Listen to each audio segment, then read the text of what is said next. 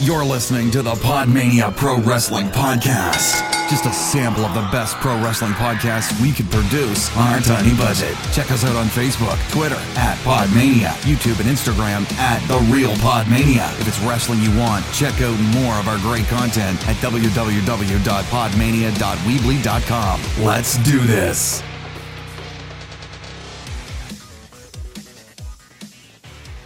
Hello, and welcome to another episode of the Podmania Podcast, the fourth take of this podcast because of my damn internet. I'm not going to call out the internet provider, TalkTalk. Honestly, the worst connection I've ever had. I shall be making a rather strongly worded phone call, but I am your host, Rob Goodwin, and I'm joined once again by Garth Jackson. How are you, my friend? Good. A damn sight better than I am, by the sound of it. Hey, you just have to laugh. Yeah, we've tried so many times to start this podcast, ladies and gentlemen. But we're here now. We're going to try and go again. Otherwise, I'm doing it on my own and literally doing a quick take. Quick programming note before we start, though I feel like I probably won't have time for this. We are moving our podcast to a Tuesday. Chris will still be on a Sunday with the Young Lion podcast. We are going to be moving to a Tuesday because we didn't realise that Impact aired on a Thursday. We thought it aired on a Friday. So it makes sense for us to review the Impact episode on Friday on the following Tuesday. Because otherwise we are reviewing the episode as we are today. We're reviewing last week's episode when this week's episode's airing effectively tonight. So it just gives us more chance and you more chance to digest what we're saying, basically. Yeah. But today we are reviewing Ring of Honor episode 358 from Fairfax, Virginia, and we are also looking at Impact Wrestling from the 26th of July, the aftermath of the absolutely fantastic Slammiversary show. But we'll get to that in a moment. We're going to start with Ring of Honor, Garth. What did you think of the show overall? I thought it was good. It was just a nice short slice of TV wrestling. Yeah, really good. It was nice to not have to worry about watching 3 hours or 15 different half-finished stories. Or It wasn't a mammoth pay-per-view. It was just a nice hour quick TV. You weren't bombarded with storylines, and that's a big thing I've noticed, which is good, and obviously that's slightly different on Impact, but on Ring of Honor you aren't bombarded with storylines. It is a case of this is happening, and it's the end. Yeah. Really easy to follow, so I'm absolutely over the moon about that. The first match, Kushida versus Jonathan Gresham, absolutely fantastic, really good, just wrestling match. Yeah. Really these two different. These two can really go in the ring. Fantastic chemistry. I have a feeling that Jonathan Gresham, they have a storyline going with Jonathan Gresham at the moment, and Colt Cabana made constant references to this, that he is in this perpetual state of putting on these fantastic matches, but just can't seem to get the victories. And obviously it's very similar here against Kushida. Now you can see he's going to have to sort of try some sort of dirty tactic.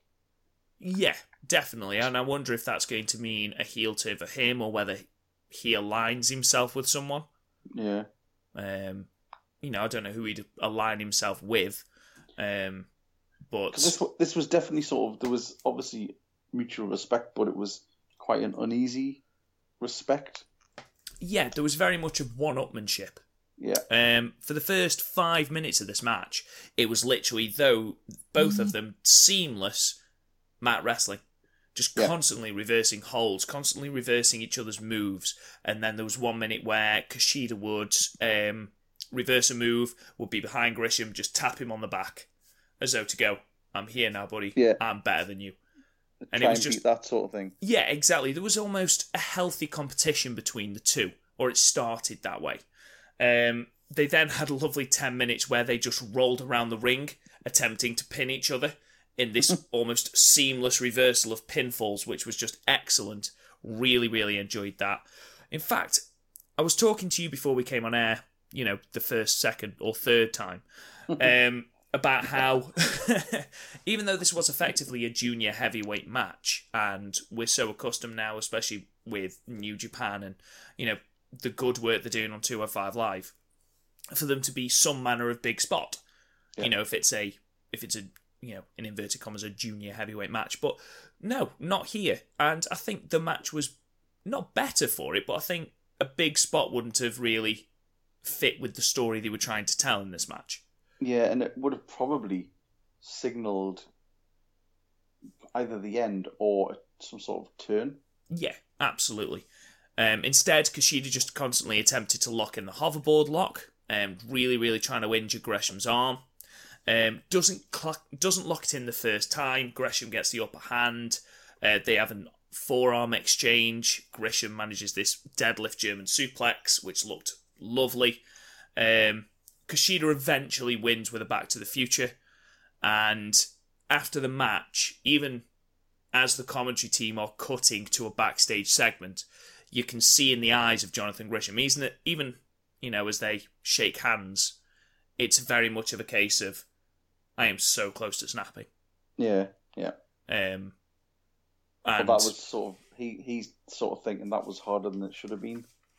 Yeah. And again, Colt Cabana said, he's put on another fantastic match and not been able to, you know, just go that last almost meter to win.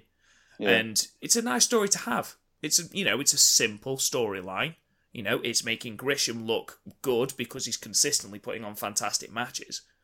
You know, he won at Honor for All, but, you know, in singles competition, he's constantly coming up short. And I think that's good.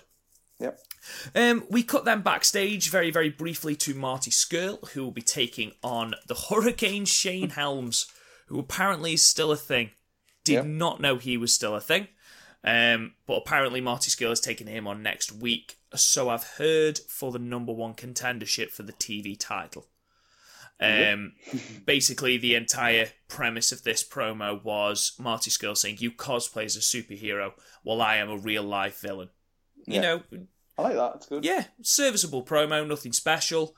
But yeah, Marty Scurll's fantastic. I'm sure it's going to be an entertaining match next week. I'm looking forward to it. We then cut to aftermath of Best in the World when the Briscoes beat the Young Bucks for the tag titles, and SoCal Uncensored, who had been in a big feud with the Young Bucks, came out to stop the Briscoes attacking them. And we sort of got a little bit of reasoning why, from Christopher Daniels especially.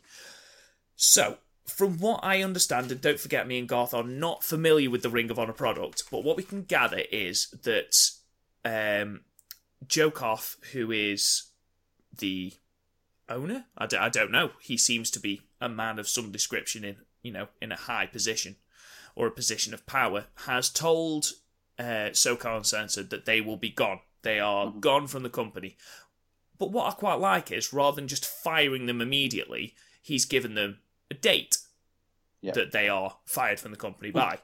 And that date is after Final Battle in December. What Christopher Daniels has said is, what would you want to do with that time? And he brings Frankie Kazarian. I think Frankie Kazarian was fantastic in this. He said, imagine that you knew when you were going to go. What would you want to do with your time? Would you want to hold your family? Would you want to go out in a blaze of glory? Well, we've had time to think about that. We've spent so much time getting to the position we're in. We don't want to waste that. And what they've said is, rather than going to Joe Koff hat in hand, saying, can we have our jobs back, please? Yeah. They've said, we're going to earn it. We're going to earn our position. And they've said, basically, sorry, Briscoes, but you're in our way. Yeah, I mean, it was a good promo. It was serious, which it's not often they do really serious promos. No. It was quite goofy.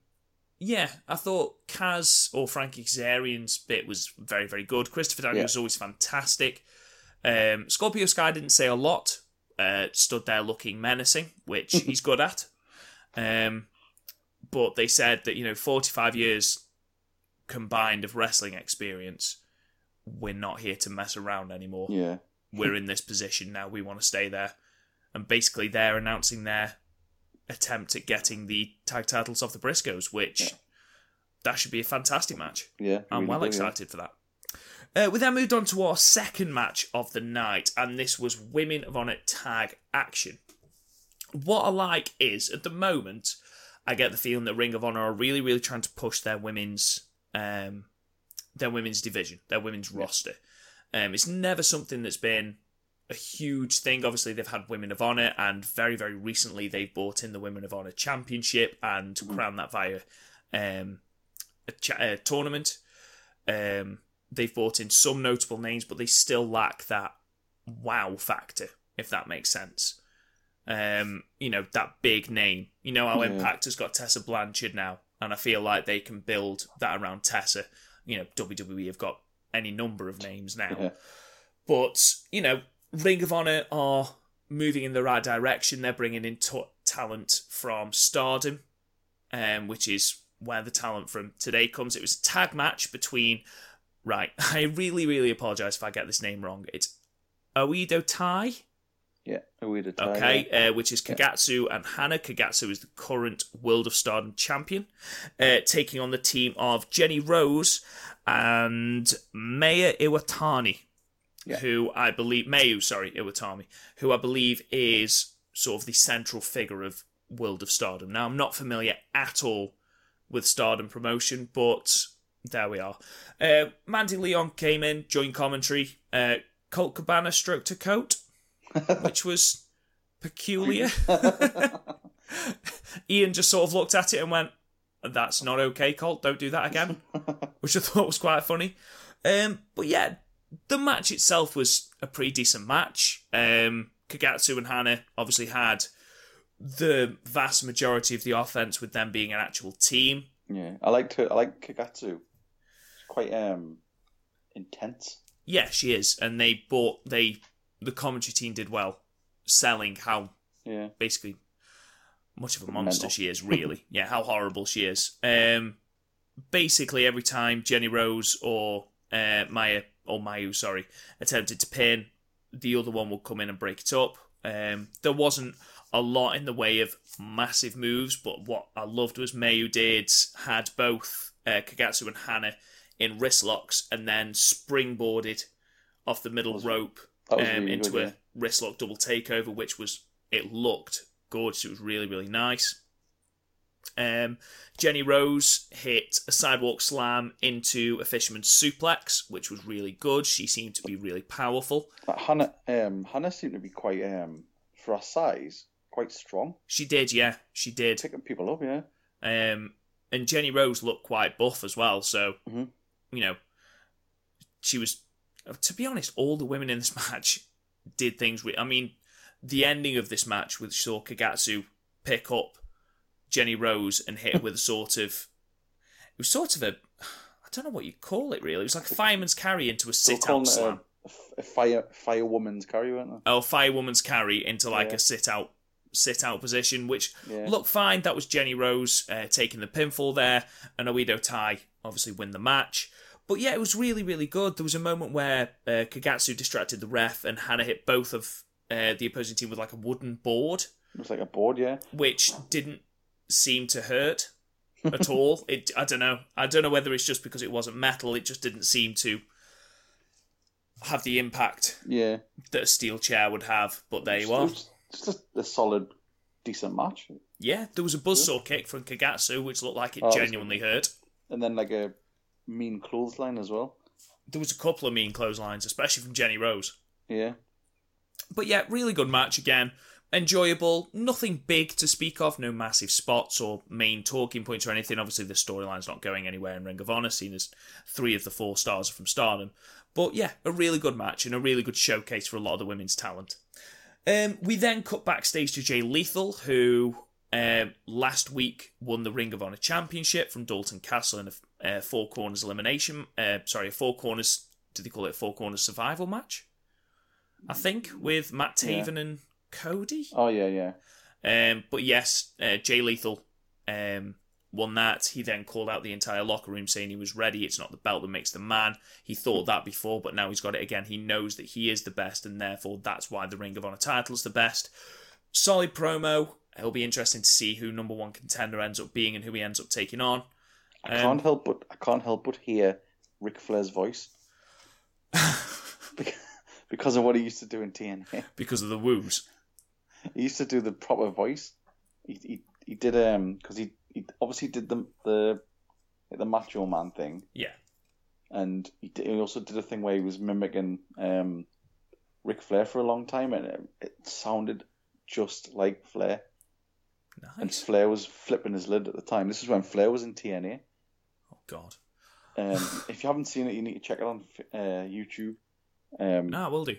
It honestly, if you close your eyes, you think it's him, and Ric Flair starts elbow dropping his jacket and everything. Oh, I have seen that. It's where they start. It's where they have the woo off. Yeah, I've seen that. It's because he keeps doing that thing that Flair does, was it? And he's like doing the pants and everything.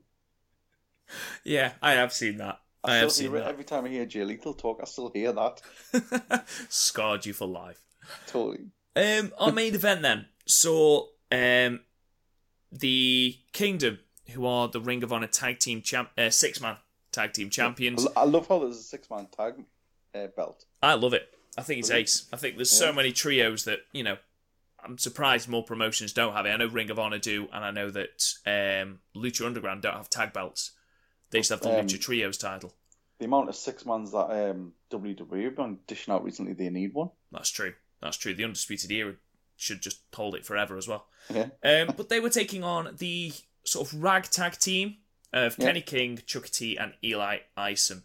They were sort of billed as being there by fluke. Yeah, Double A was on the announce table as well. Austin Aries turned up on commentary with his Impact belt. With his Impact belt and another belt that I didn't see which promotion it was from, and a banana, obviously, always a banana. He's so good. He's fantastic. Even here, when he said, what was it? He said, what was it he said? He said one of them. He just says, "Oh, it was the champs decided to join us because he wants to do something." He says, "Because I wanted to. I'm the champion. Champion does what he wants." Yeah, it did make me laugh that he just randomly turned up to this match, seeming, despite having no ties to anyone in this match.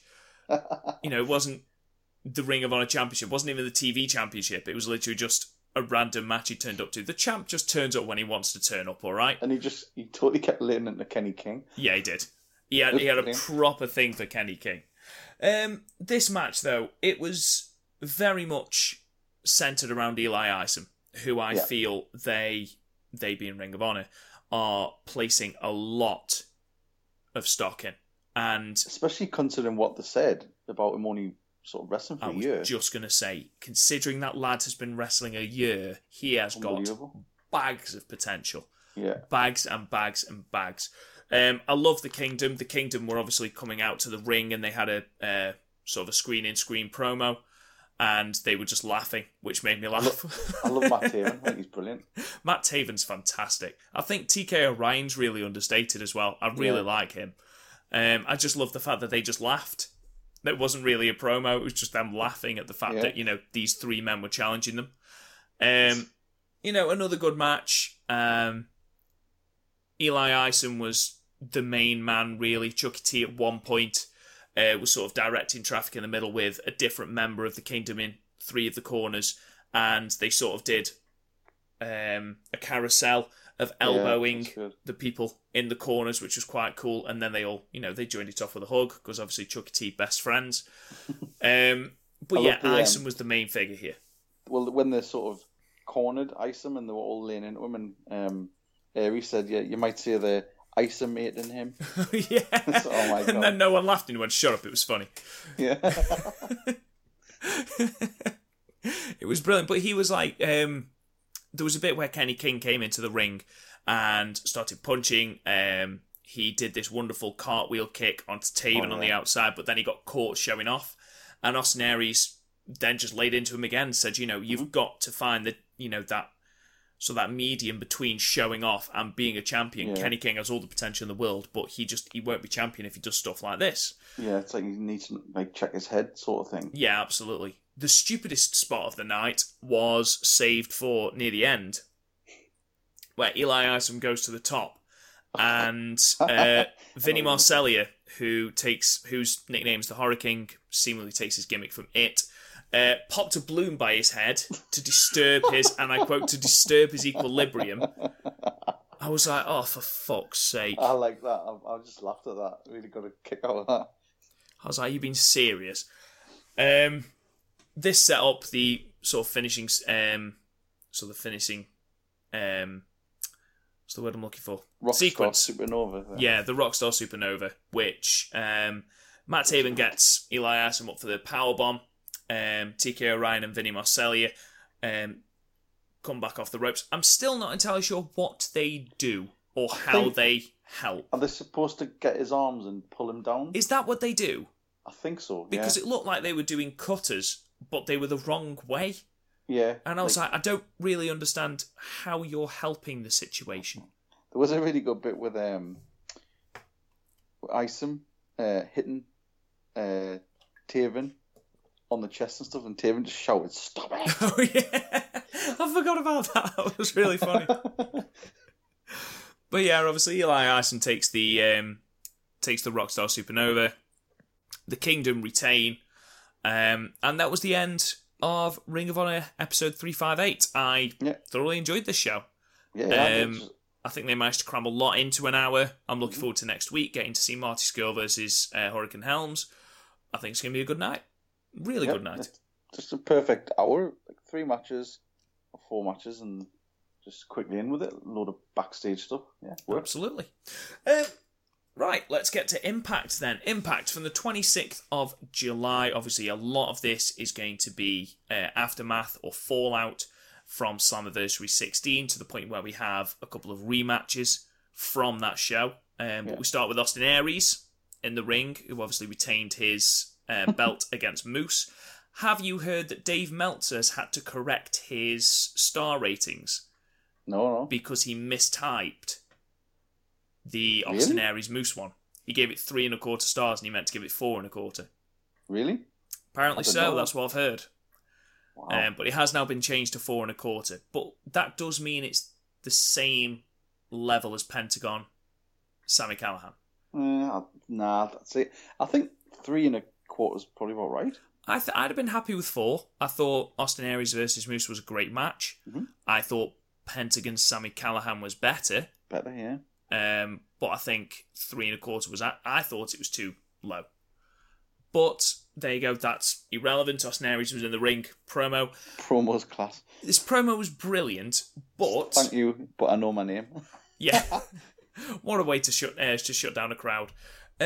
Also, the one guy who carried on with Austin Aries shut the fuck up. Oh, yeah. You could see he was like just staring at him for a second. But the camera panned onto him and it just didn't affect him at all. Yeah.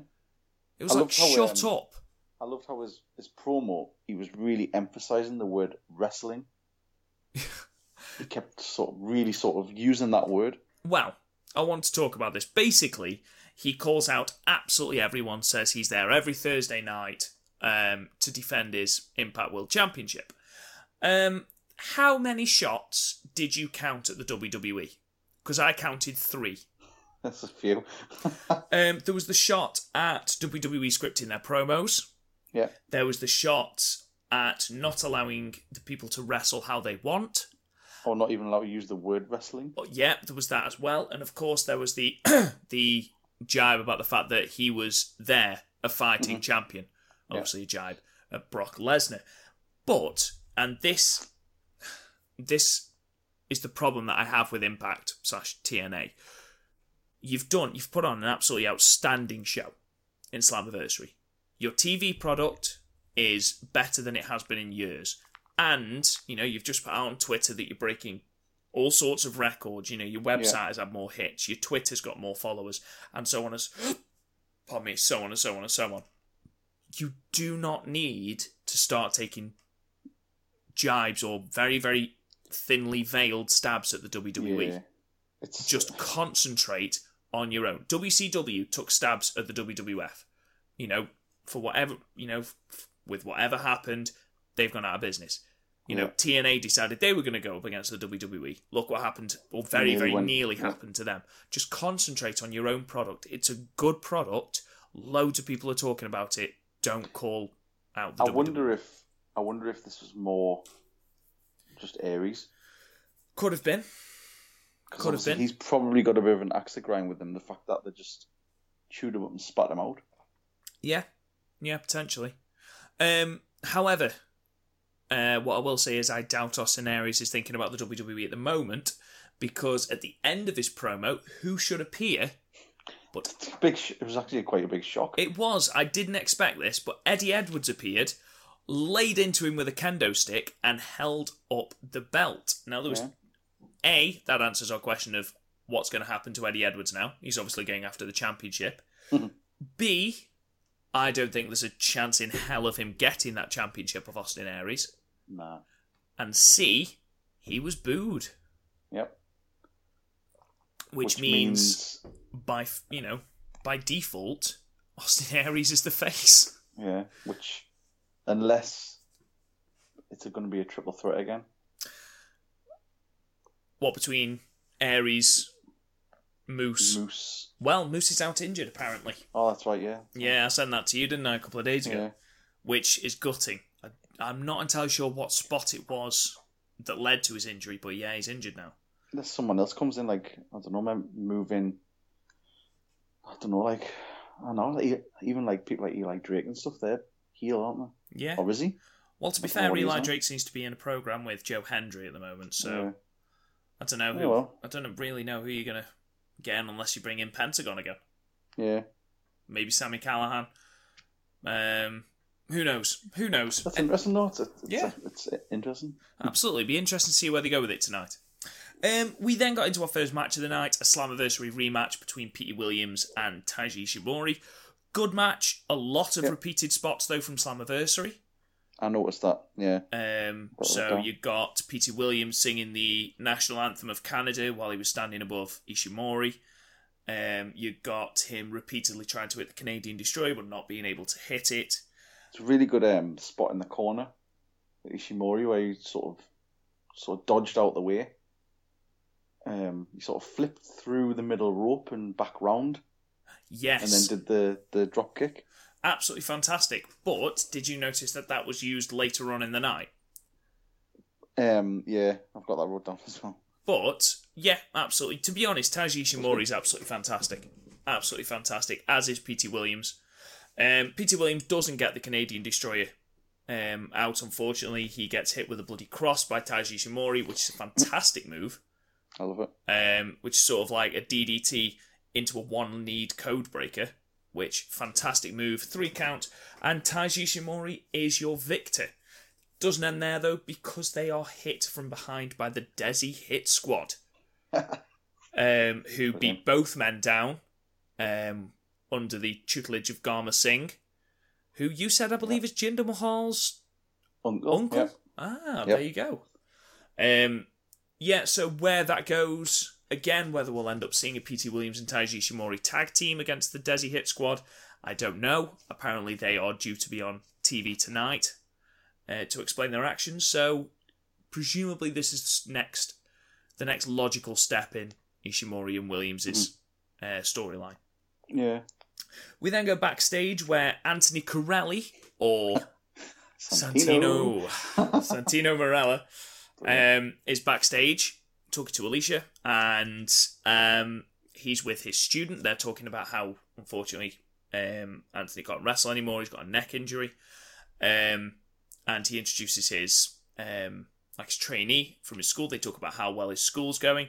Austin Aries comes backstage, very, very, very annoyed at having taken a kendo stick to the stomach. Brilliant, really petty line, where he says, "Who are you?" And Anthony Corelli puts out his hand and goes, "I'm Anthony Corelli." Yeah. Goes, "Oh, I've heard so much about him." Before he can say anything, Austin Aries goes, yeah, pleased to meet me. But it's like the pettiest thing in the world. Clearly he's annoyed, so he calls out Anthony Corelli for a match. Obviously, Corelli can't wrestle because of his neck. So Austin Aries turns to his student and goes, "You fancy a championship shot?" Corelli goes, "No, of course he doesn't." His student goes, "Yeah, I want a championship shot. Yeah, let's go." So that is a match for tonight as well, which I can only assume that Austin Aries is going to absolutely demolish him.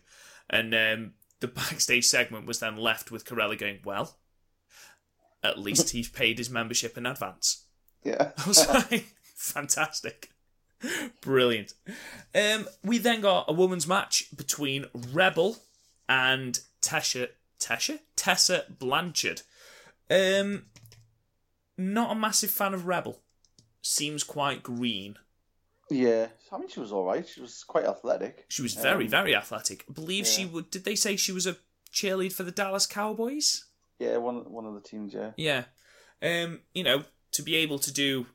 Did she do like a suplex into the splits? Yeah, and then she did like a cartwheel and a kick or something. Yeah, and then she was... This was the bit, though. She was on the top rope, and she sort of like stretched her leg up to her head and held it there. So Tessa just grabbed her. So Tessa just grabbed her, but I don't know what move she would have possibly been doing in that position. I have no idea. Yeah, go on. She was on top for most of the match as well. She was. I've got written down that it was a squash match, and the reason I've put that it's a squash match is because it literally took one Tessa Blanchard move to put her away. Yeah. There was one moment when one of them was in the corner where Tessa, you can literally hear her shouting, "Rebel, Rebel, Rebel!" So, obviously, there was a little bit of miscommunication. But yeah, Tessa Blanchard manages to get the Hammerlock DDT on, hits it for the win, and she continues to dominate the women's division. I think they were trying to put across that Tessa's got this real mean streak, but she's vulnerable. Yeah, because all the way through it, they kept saying like she keeps letting herself get caught out. Yeah, her arrogance almost.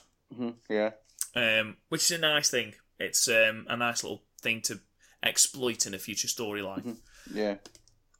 Oh Jesus Christ. Okay, so next we had the much talked about debut of Scarlett Bordeaux. Don Callis was beside himself. He really was. Oh, he was like a letchy old man. He went full Jerry Lawler is the best way to describe how Don Callis was. Basically, Scarlett Bordeaux walked down the ramp. She was then interviewed by, is it Alicia? Yeah. The backstage interviewer. And Scarlett Bordeaux proceeded to say that she wants to make wrestling sexy again. She wants to be, the sexiest women's rights activist. She wants to be a women's rights activist. And Alicia names one of these really obscure women's rights activists. And Scarlett Bordeaux goes, no, like Marilyn Monroe. It's like, oh, Jesus Christ. And then Alicia proceeds to try and ask another question. And Scarlett goes, shh, 5, a 10 is talking. Yeah, and I was like, oh, for fuck's sake. I like that, because it's total... You can see what they're trying to do with it. You can see it's purposely being this sort of dumb, materialistic, sort of blonde diva. It's a diva. Yeah, basically bringing Sable back, aren't they? Yeah. What she's like in the ring, I don't know. But this annoyed me. Because I felt like it was going completely against everything that women's wrestling being pulled into the future by women like Tessa Blanchard, anyone from WWE. Yeah. I just feel like bringing a personality like that can only do bad things, but I've been proved wrong before, and I'm sure this will be me being proved wrong again. I just didn't enjoy the segment. No, I can only assume and hope that it is a character thing, and she's going to be one of those sort of bitchy characters. Yeah. The last time that happened, though, was Eva Marie, that I remember. And look how well that turned out. We then had a match that I genuinely was looking forward to. Trevor Lee versus Johnny Impact. Yeah. Trevor Lee's fantastic. I like him, yeah. Obviously... He's like a bit like a sort of... He's obviously a bit like Luke Harper. Yeah. But, again, really sort of old school. He looks like someone from the 80s or the 70s. Yeah, he does. Black trunks, very understated entrance. Yeah, just messy beard. Yeah. Sort of John Studd long style. hair. Sort of, yeah. Yeah, I can see that. It comes in with Caleb Conley. Keeps trying to get Caleb Conley involved. Johnny Impact. This is a exhibition for him to show off all his ridiculous parkour skills. Yeah, so smooth. There was a lovely moment where Johnny Impact attempts a springboard and Trevor Lee just hits him with a drop kick. Yeah. Which was lovely. Love that. Then they end up on the outside. Johnny Impact hits this springboard corkscrew, like cross-body press thing. Basically like a parkour roll, which then sort of sets up Starship Pain for the victory. It was a good match, though. Trevor Lee was on top for vast portions of this match. A double stomp he did was pretty mean as well. That double stomp was horrific, yes. That's good. But yeah, Johnny Impact then got onto the mic and says that he wants a shot at the world title. Give me Austin Aries versus Johnny Impact. I would absolutely adore that. Yeah. But he wants Congo Kong and Jimmy Jacobs first, because obviously they were the men that put him on the shelf. Johnny Impact returned for Slammiversary 16. But yeah, I'd be more than up for Johnny Impact versus Austin Aries, if that's where they're going with this. Hope so. Yeah, so do I. We then cut backstage to Ali, who during this promo I think was attempting to be sort of emotional, but just came across as someone who didn't quite know what to say. Yeah. I'm not sold on her. I'm not. I don't know. I don't mind Ali. It's just that this promo seemed to almost be... I know that not every promotion scripts their promos, but if this promo was scripted, it struck me as very much as someone who had to keep looking to the left to remember her lines. Yeah. There was a lot of pauses, and, when she was saying the lines, she seemed very, very emotional, very earnest. Mm-hmm. Basically, she had guilt for what happened to Madison Rayne. I was like, why? At the hands of Su Yung. It's like Madison Rayne wanted a title opportunity. She lost to the champion. That's really not your fault. She's like, I should have been there. Well, she'd have just been DQ'd. But she'd had a match early in the night, so... I was just going to say, she was like, well, I was too busy. Tessa Blanchard distracted me. You mean with your own match? I mean, we can only assume that she means with the coughing stuff afterwards. But even so, she says that she's going to take on Su Yung single-handedly if necessary. Kiera Hogan then offers her help. Ali seems genuinely shocked that anyone has said, yeah, I'll team up with you, yeah, go on then. She just kind of goes, really? All right. You? I mean, okay, but I mean, you don't have to. Okay. And then sort of looks to the camera and says in a very, very unconvincing way, now your time is up. Yeah. I was like, okay, I don't believe you. I'm pretty sure Su Yung and the Bridesmaids are going to win this week, but okay, whatever. Now, if you watch this on the Global Wrestling Network app, you will have had a classic match here. I don't know if this aired on Channel 5 or on Pop or on Spike. Possibly not. But we had a classic match between Generation Me and Motor City Machine Guns from No Surrender 2010. Decent match. Excellent. Yeah. Obviously, Generation Me, the first incarnation of the Young Bucks, they were fighting under the name Max and Jeremy Buck. I can only assume that this match was chosen because of Alex Shelley's recent retirement, which is horrendous and far too soon. I know they do stuff like this. Anyway, you said to fill up advert time on the app. Yeah. Which makes perfect sense. So, the Alex Shelley thing, he's retiring to go back to college or something. Is that right? Apparently so. I know he was injured. I just know that he's retired. Yeah. Which I'm gutted about. Just as we start to do Ring of Honor and Impact reviews, unfortunately, there's no more Motor City Machine Guns. I mean, it's good that he's done it on his terms and not been forced to retire. Yeah, absolutely. Because it seems like there's nothing worse than doing that. Mm-hmm. So it's on his terms, so he's not going out with any sort of... in a sort of bitter way. Yeah, and it's nice to see as well that he's got other options. Mm-hmm. It's like for selfish reasons. It's a bit of a shame. Yeah, absolutely. He was so good as well. He was brilliant. I mean, we reviewed Slammiversary 2006, and yes, his gimmick was absolutely fucking atrocious. But really, really good wrestler. Mm-hmm. You know, in a match where you've got, Sonjay Dutt, Petey Williams, and who was Loki, and he was a standout star in that match. Fair play. And obviously all the stuff he did with the Motor City Machine Guns, Yeah, and one of the best tag teams ever. Was he part of the Time Splitters as well with Kushida? Or was that Chris Sabin? I'm not sure. No, I think that was Sabin. Was that Sabin? We'll have a look. So, yeah. We'll have a look in a moment. Anyway, the Motor City Machine Guns went over with the Skull and Bones, and Generation Me attacked after the fact. So there you go. A little bit of retro impact for you.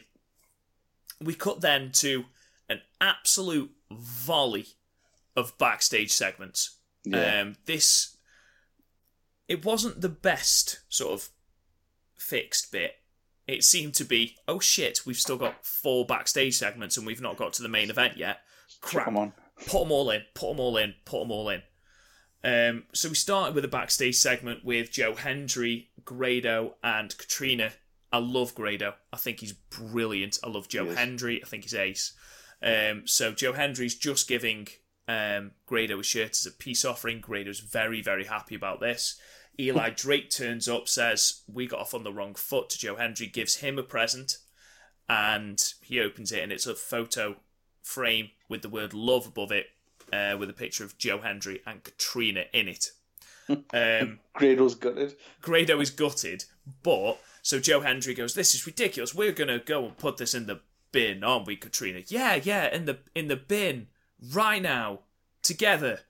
So they go off, and Grado's like, why am I not in that picture? Which is just brilliant, as he was ace.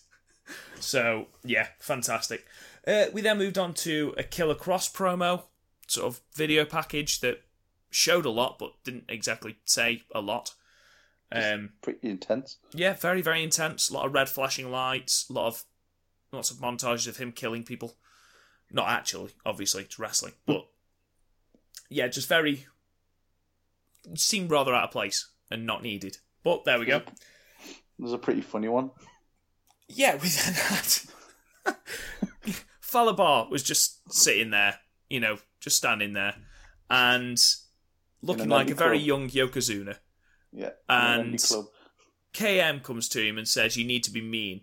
And apparently, the only thing Fallah Bahh can say is the word bar. He's like a Pokemon, effectively, who can only say his name. But KM says, right, come with me. I'll show you what we're going to do.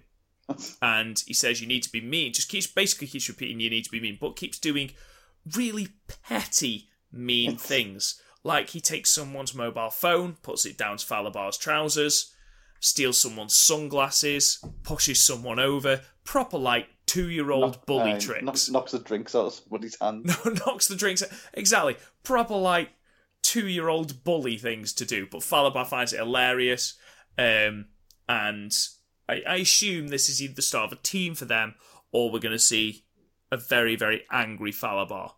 Yeah.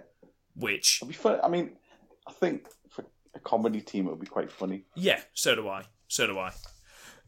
We then cut backstage to the OGs, who still have the tag team belts from Slammiversary, despite having not won them. And they seem to have... They fixed the spray paint. The spray paint, yeah, I was just going to say. They've got someone to go over the terrible OG's spray paint. And basically it was a very, very uplifting promo from King, saying that they rule the streets now. Yeah, they might have lost the titles, even though they were acting like they'd won the titles. But there hadn't been a peep out of LAX since Slammiversary. He did nothing at Conan. He was disappointed in Ortiz and Santana. Said that people will respect the OGs and how they rule the streets now, and words on the street is the OGs. And yeah, that's pretty much it. Conan's called out the Young Bucks. Well, that is apparently a match on the Jericho Cruise. Cruise, which should be entertaining. Kill him. Yeah, which should be very, very entertaining. What was it you said? The Young Bucks have never bled. Wow, that can't be true. That can't be true. Surely not. Unless he means really bled. Oh, well, yeah, okay, fair enough. Like Conan bled. Well, God, no one's bled like Conan, Jesus. We then cut to possibly my favourite segment just of all time. I absolutely love this. Basically, Sami Callihan and OVE are backstage. They're in a bathroom, and Sami Callihan's looking at himself, calling himself ugly in the mirror because obviously he's been shaved bald. Is it Jake Crist or Dave Crist, the blonde one? The blonde one, anyway, says, I think it's really cool. You look kind of like a pirate. And he doesn't look anything like a pirate. But he says, just leave me alone. I'm going to go for a leak. So goes to the toilet. Him and one of the Crist brothers are standing either side of what can only be described as a fan who's standing there having a wee. Yeah. Sami Callihan turns round without stopping pissing. So he goes all up this fan's leg. And he's just like, are you looking at my hair? At this point, it's important to notice that Sami Callihan is wearing a cap. Are you looking at my hair? No. All the while, this piss is going up this fan's leg. And the Crist brothers are like, yeah, he is looking at your hair. So they grab the fan, drag him to the ground, and sort of hold him there. And Sami Callihan yells in his face, tell me I'm pretty! Which is just fantastic. This fan is absolutely shitting himself, and they shave his head, which is incredibly harsh. And this fan, they must have found the fan or the extra with the most hair as well, because it took an age to shave his hair off. Don't cut bits off and then shave it. Yeah, they couldn't do that though. So I think it's Jake. I think Jake is the one with darker hair. Yeah. So it takes him absolutely ages to get it up. So the poor fan has to sell it for absolutely bloody ages. But yeah, really, really good segment. I thoroughly enjoyed it. We then moved on to the main event, which was a rematch from Slammiversary. Matt Sydal using his rematch clause almost instantly for the X Division Championship. So he'll be taking on the champion, Brian Cage. This was a lot better than their Slammiversary match, I thought. Yeah, that's what I've got. And I've also got written down that I still can't take Cage as a face. He's still just got... I think it might be because the couple of times that I've seen Lucha Underground, like Series 1, he was in it. Is he... And he was a heel. Is he just himself, or is he Mil Muertes? He's not Muertes, is he? He's just himself, but he's just this big hulking... I'm sure one of the matches I've seen him was against, what do you call him, Ricochet? Well, it wasn't Ricochet. Prince Puma. Prince Puma. I'm sure it was against him, and it was a good match. But like I'm sure Brian Cage was a heel. This big sort of hulking heel. Yeah. And I just can't take him. I can't take him as like a face. I don't know what it is. He does seem to be built for heel. But saying that, Monster, I mean, you know, look at... I hate to keep comparing it to WWE, but like Braun Strowman, he's, you know, you'd think he's a heel. He's just a massive monster, but, you know, there might be a way of making him face. Really good match. They're on the outside. Matt Sydal tries to go for a double knees off the apron. Cage catches him by the knees and throws him into the ring post, which looks quite funny. He does manage... Sydal does manage to connect with the knees later on outside onto the ramp. But Sydal does tweak his knee. But he targets Cage's knee so that he can't get him up for the... what was it called? The Driller. What's his... Drill Claw. Couldn't remember his finishing move then. There's a really good... like of all the moves to do, like Cage does like a Hurricane Rana. He does, yeah. Which is the move that turns the tide, because up until that point, Sydal was on top. There was a pump handle Samoan drop, which looked amazing. They did steal the snap. They did steal the Snap Rana spot from Slammiversary, where Brian Cage goes for the Drill Claw, and Sydal reversed it with the Snap Rana. It was really good though. Yeah, really good spot. I noticed that it had happened twice. Cage did a 619 as well. Yes, he did. He did do a 619, which, considering the size of the man, he is stupidly athletic. Yeah. You know, he's doing standing moonsaults and shit. It's just ridiculous. There was a clothesline, which I think they call... Oh, what did they call it? It was something like the the monster clothesline or something like that. The freak close, I can't remember what it was. But Seidel, again, just literally 540 degrees. Yeah. He went absolutely flying. And then, obviously, Brian Cage picks him up, drill claw. Victory, he retains, which I think everyone assumed that he would do. And that was the end of Impact Wrestling. Really good show, Garth. What do you think? Really, really good. A bit too many sort of backstage stuff like clumped together. Yeah, I agree. But yeah, it was really good. It was that main event was much better than I thought it was going to be. Yeah, far easier to follow, I thought. Yeah. Far easier to follow. I can't believe he pulled out an F5 as well. Yes, and that was... They did just say, like, oh... And then Seidel kicked out, as though a massive fuck you. You know... F5? They called it an F5 as They well? did, yeah. Just... think about the people that Brian Cage has put away with that F5 so many times. It was just like, not Matt Seidel, though. Small Matt Seidel. But yeah, it was a really, really good show. Say again. Just good. It just built on a few of the sort of fallout from Slammiversary. And I mean, the title picture's interesting. I'm interested to see where that goes tonight. Very much so. And then tonight, we've got Su Yung and her bridesmaid zombie person versus Ali and Kira Hogan. We've got what should be a fantastic tag team match between the Lucha Bros, which is Pentagon Jr. and Phoenix, taking on the Christ Brothers. I'm looking forward to that. That's going to be amazing. It's going to be a good night. We're going to hear from the OGs. We're going to hear from the Desi Hit Squad. So yeah, should be good.